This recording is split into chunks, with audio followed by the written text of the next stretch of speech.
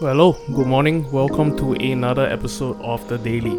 This episode finds you on the 3rd of April, Saturday. We are right in the middle of a long weekend, and we are bringing this series of podcasts or devotionals leading up to Easter Sunday to an end today. Today we are going to cover the last two words of Jesus on the cross. We have done a lot of work and we have covered the 5 words or statements, if you prefer, over the last few weeks. But today we are gonna explore the last 2 words. And so I hope that wherever you're at today, that you would make it a point to spend some time reflecting, pondering, thinking about the cross, Jesus' work for you, and arrive at a place of deep gratitude. With all that being said, let us begin the podcast. Today, for our final episode, we're going to spend some time looking at the final 2 words or statements that Jesus made on the cross. The first word that we're going to look at today is this word of victory. We get this word of victory from this passage of scripture in John chapter 19 verse 30, which says this: "When Jesus therefore had received the vinegar, or in some translations, sour wine, he said, 'It is finished.'" Now this word finished, "it is finished," in the original script in Greek is this word tetelestai. And tetelestai, sociologists would refer to it as a condensed symbol, meaning a word, a phrase that opens up a range of meaning. Now the word tetelestai in ancient Greece had a whole range of meanings and uses. When a servant would go about his master's business, he would go out, fulfill certain duties and tasks, and come back to his masters in order to declare that all the work had been done and fulfilled. He would say tetelestai. When an artist would put his paintbrush on canvas, on a wall, and paint a beautiful picture, when he had completed the picture and there was nothing else to add, there was not a single drop of paint that he desired to add onto the piece, he would step back, look at the masterpiece, and go tetelestai. It is finished, it is completed. And also one of the uses in that day was that receipts or bills that had been paid in full would have the word tetelestai written on it. It was written on business documents or receipts in New Testament times to show or to indicate that a bill had been paid in full. Tetelestai. And that was what Jesus was saying on the cross, that Jesus had come and he had fulfilled his mission. He had fulfilled his Father's mission for him. Jesus came almost like an artist, bringing beauty to our world. He revealed the Father through miracles, through signs, through wonders, through teachings. And he would step back and went tetelestai. It is finished. But also Jesus paid the bill in full. He paid our debt of sin. The Bible says that all have sinned and fallen short of the glory of God, and the wages of sin is death. And Jesus on the cross atoned for that sin.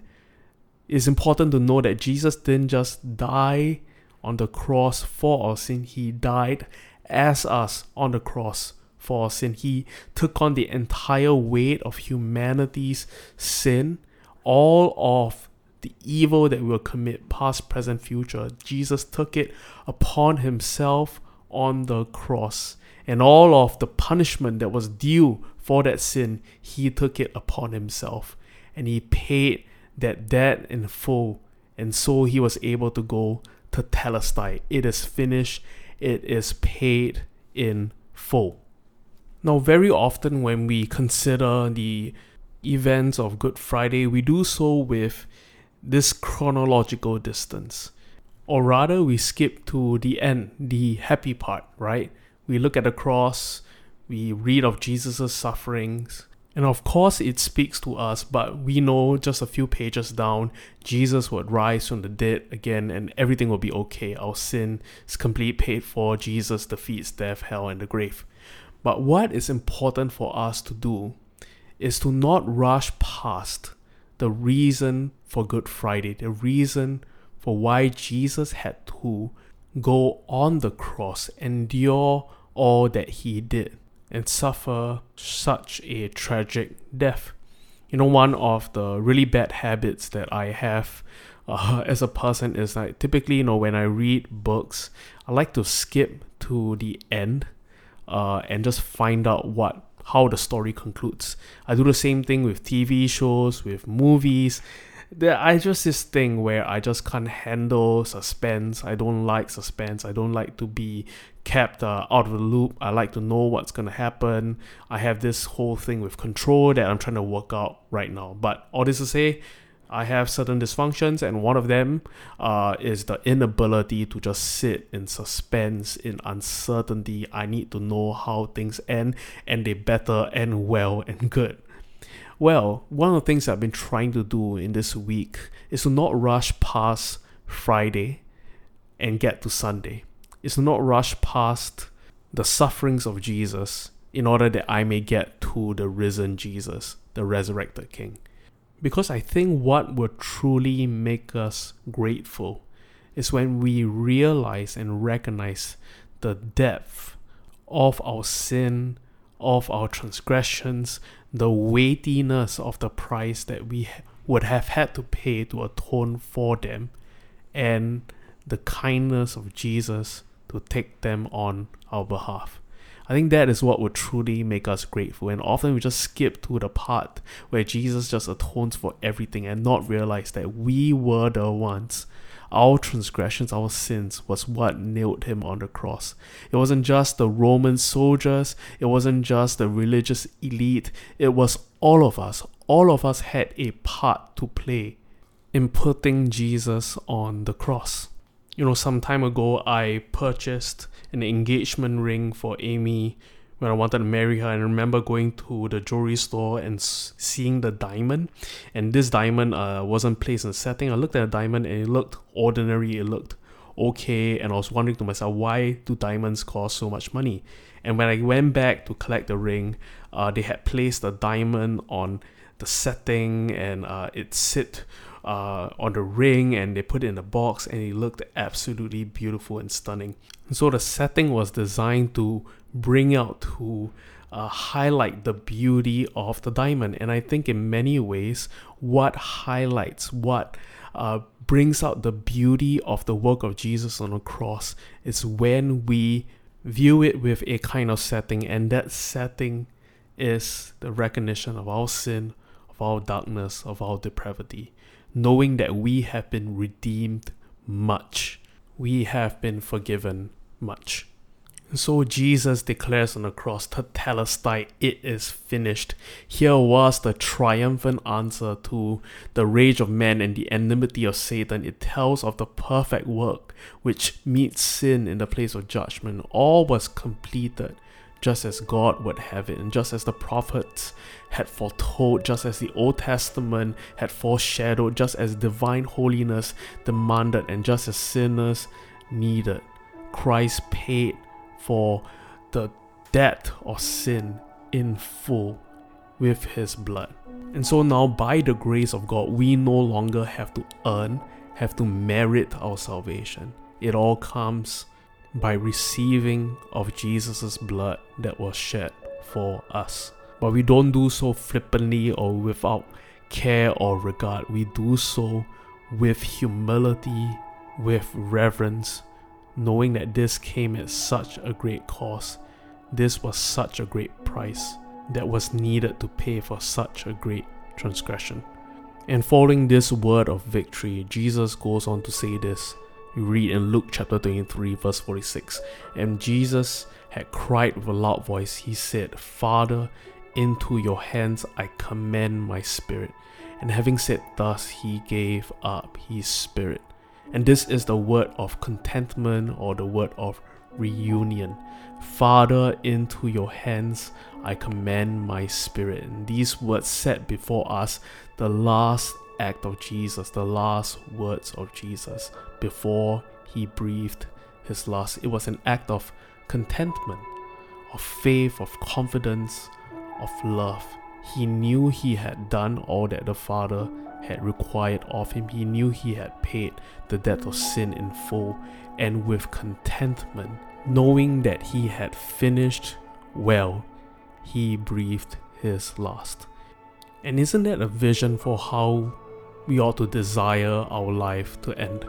That we may, like Jesus, die with contentment, die with knowing that we had fulfilled all that the Father had desired for us, knowing that we had been faithful to the mission of God, knowing that we had been loyal to God in challenging and uncertain times.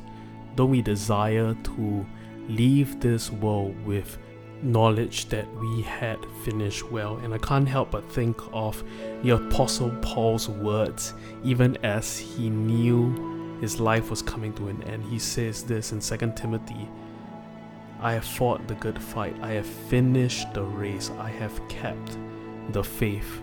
And so let this be our prayer this morning, that we would have the grace, the endurance to run our race well with strength, to not be pushed around or tossed around by every wind of doctrine, but we will remain steadfast and true to God, His mission, His desire for us and for our lives. And let us also be reminded today that Christ's sacrifice on the cross came at such great a price, and be reminded that He paid that price for us on our behalf. And may we never forget the pain and the wonder of the cross, and may we live with gratitude in our hearts all the days of our life. And so let's spend a few moments this morning, even as we contemplate all that we've heard, sitting in God's presence, in gratitude, and humbly asking for His grace to meet with us. The Bible tells us that the same Spirit that raised Christ from the dead lives in us. One of the stunning realities that the resurrection has brought to God's people is that we now have His Spirit with us. That even in this moment, as we tune our hearts to Him, He is with us. Not just as a theory or a concept, but He is with us. He is Emmanuel. His Spirit is present with us today. So let's spend a few moments asking for God's Spirit to meet with us today. This is the fruit of the resurrection, that God is close.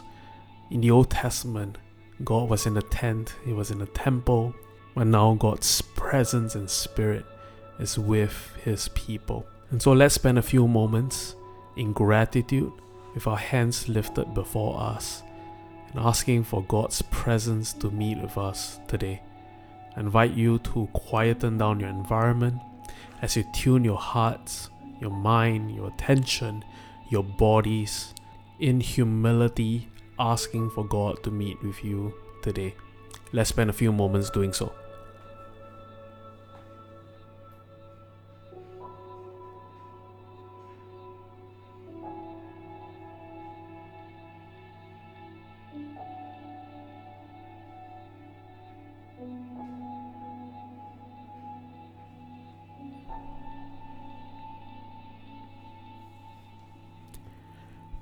Awesome. Amen. I hope that you have felt God's presence in your room, on your way to wherever today. And I pray that today you would be filled with deep gratitude for all that Christ has done for you, and that you will experience His grace even as you endeavor to finish well in life. Thank you so much for tuning in to this series of devotionals, and time willing, the daily will come back at some point for a second season. Thank you so much for tuning in. I look forward to seeing all of you for Easter Sunday services. Have a great Saturday. Grace and peace.